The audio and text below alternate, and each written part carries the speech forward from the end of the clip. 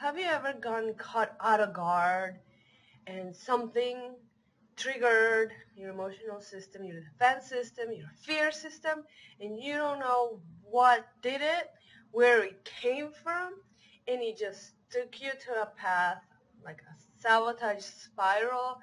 Well, everything just kept going worse. You ended up either in a panic attack, an anxiety, or in a crisis, or in an episode, and you were caught out of guard. And you're like, what am I gonna do moving on? How am I gonna be able to prevent this? Really didn't see this coming. Well, today I want to talk about triggers, where they come from, how you can find them and use them to your benefit. So stay tuned.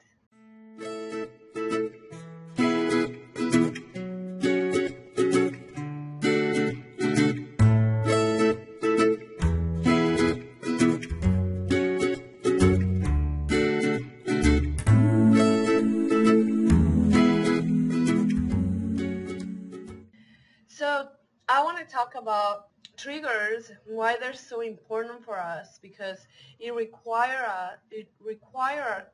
us to know ourselves, to know yourself very well. And like, I think it's a Buddhist principle, know thyself and you will be happy, because all the answers are within us, really. And when you get to understand yourself, your history, your feelings, how you feel, everything will fall together, right? You will be able to predict your patterns. So that's what we're trying to get to predict your patterns and try to, if they're not helping you get to where you want to be, put new ones, new habits, new patterns of behavior.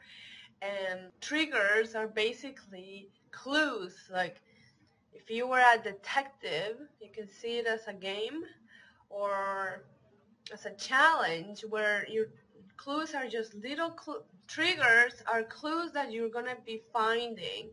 But that's where the gold is, because they're just alerting you. They're just a clue to a reason, to a pattern, to why you're overreacting or underreacting, or why you were provoked. So that's what I want to talk about today, are triggers. Like, I talk a lot about introspection, and introspection is a key ingredient to finding your triggers, because you don't want to be stuck in a story that you're telling yourself on why everything's happening. You have to be careful that you might be telling yourself a story to justify where you are in your life and why you're not getting what you want. So that's not going to help you find your triggers. So when you are very honest, practice non-judgment and non-critical thinking on yourself.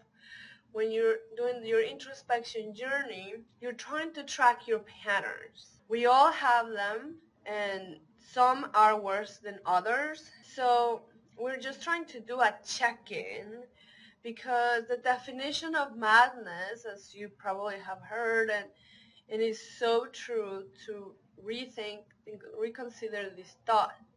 The definition of madness is doing the same thing over and over again and expecting things to change. So now I want to talk about how, and this might help you see it within you, because it is so much easier to see this in others.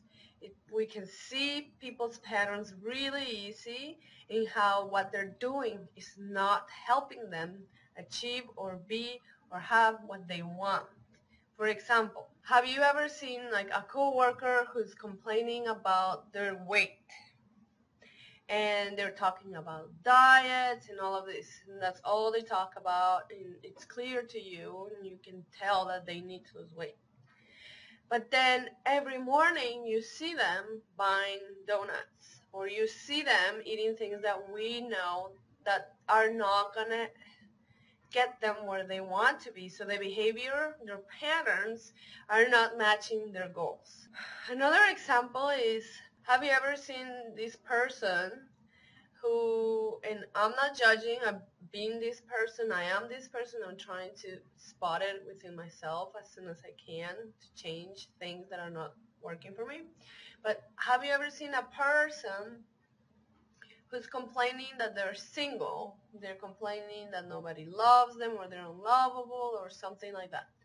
Though the issues could be complex, right? We don't really know, but for the purpose of this example, you hang out with them and then you see how they talk to the people that care about them. And you see that disconnect. You're like, well, who's going to want to be with you when you talk to the ones that you love, that love you, in such disrespectful way, or you have terrible communication, and like all these are patterns that we can see in others that we know that are keeping them in that hamster wheel. We're not going to get anywhere until they see those patterns, but it's easier for us to see them in others, right? So our goal is to be able to see our own. One way, if you're not sure how to find your triggers, your patterns, is to keep a journal. A minimum of 3 weeks is required in my opinion, but it could be months. It's up to you. But journal, especially if you had an episode, you had a crisis, something triggered you, something upset you, something make you sad, journal. At the moment, you might not be able to tell what was the trigger, but as you journal consistently, regularly, you will spot things that are repeating. You will spot things that keep happening, or certain events, or certain people, or certain foods, or certain time. You're going to spot things that are becoming patterns. And you're going to find your triggers, and once you spot what's triggering you, what's provoking you, or what's taking you to have anxiety or whatever it is that is happening, you will be able to sense that you're being triggered. And yes, automatic response, automatic thoughts, we don't have control of those primary responses, but we can make decision on how we're going to react or act on our secondary emotions, on our secondary decision. So we're just trying to interfere, to get in the way of that spiral of self-destruction, right, of crisis. So as soon as we smell, basically, as soon as we can tell that we're getting triggered or we're going to be in a crisis, we do something else that gets in that spiral. And I will put the image here so you can see what I'm talking about. And you interfere so you don't go into a crisis, so you don't act in self-destructive ways, so you put something in place that interrupts that cycle.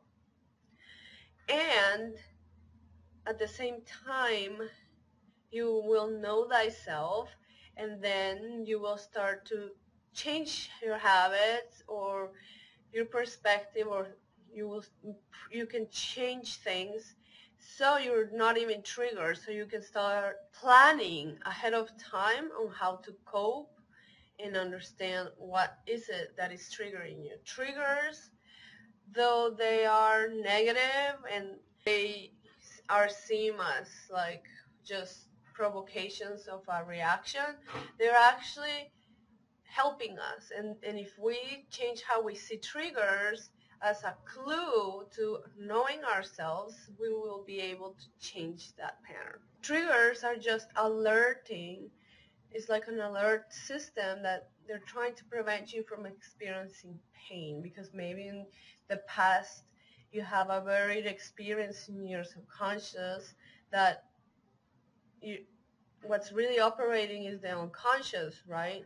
And the unconscious is perceiving things that you're not consciously perceiving, and it's alerting you. That way we will be able to, by knowing ourselves, to prevent that switch from constantly being turned on, by lessening our suffering, by progressively being triggered less and less, little by little, because I'm telling you, it's not going to happen just out of nowhere. We're not going to get triggered. And if you got triggered and were not able to stop it on time, have compassion for yourself, don't bash yourself, and forgive yourself, and just celebrate it as a way that you're gonna use it as your introspection clue. Another way that you can know thyself and spot your triggers is by listening to your body. See if something doesn't feel good, try to be tuned into your body, and you can practice this. And if something doesn't feel good, don't do it. If your body is feeling tired and it needs a break, take a break. So you're just trying to be more connected and knowing yourself and feeling and trying to see your feelings as your friends that are helping you navigate the world. And sometimes, yes, we get uncomfortable feelings, but we cannot just cover them with positivism. We cannot just layer them, because that's going to send it to the unconscious and it's going to suppress it, and that's not healthy. So it's better for us to just sit with emotions and feel it, as long as we don't just stay there, and we, in a healthy way, resilient way, we love ourselves through experiencing pain, through feeling sad, and just be there for yourself like you will treat your best friend, your inner child. Just be there for your inner child and send it love while it's sad. It's okay to be sad. It is acceptable. And then know that though it feels like it's never gonna go away, it will. It does. It always does. And it shall pass. Sooner or later, it will go away. And while that happens, you can do some self-soothing. You can do something to take care of yourself. The other tip is listen to your intuition. So that's why it's a good practice to start knowing thyself. Know thyself. Know what your gut's telling you. If your stomach is dropping, maybe you need to take a break and not make any decisions at that time. You can come back to it. You can always come back to it. You don't have to make a decision right now. So if something in this is, you will learn to navigate the world trusting yourself and listening to your intuition, your feelings, your body, how you're feeling. So if you start sweating or heavy breathing or palpitations, you need to take a time and not make a decision right away, and you will learn to remove yourself and then come back to it. Yes, it requires us to be vigilant too, to know thyself, be vigilant of knowing ourselves on what could upset us and try to prevent that. And I would like to end this video with a very special message with your triggers, because when you start to practice listening to yourself, you will be able to love yourself and accept yourself more every day. You will feel better, because we let ourselves down we don't want to do.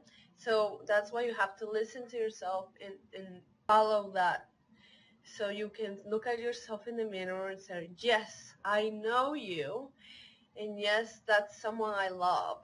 Because that's what causes also some depression, that we do things that we don't listen to our gut, we don't listen to our intuition, we don't listen to our feelings, and then we feel depressed, and then we can't live with ourselves. So that's why it's so important that you say yes to yourself, to listening to what you want, what matters to you. I hope this video helps you. Let me know in the comments. Don't forget that I also offer free resources. Below there's the links for my top 7 personal development books, a quiz that it gives you a customized guide to match your answers. And if you want to learn more about my programs, you can visit bossofmyfeelings.com for more emotional intelligence tools.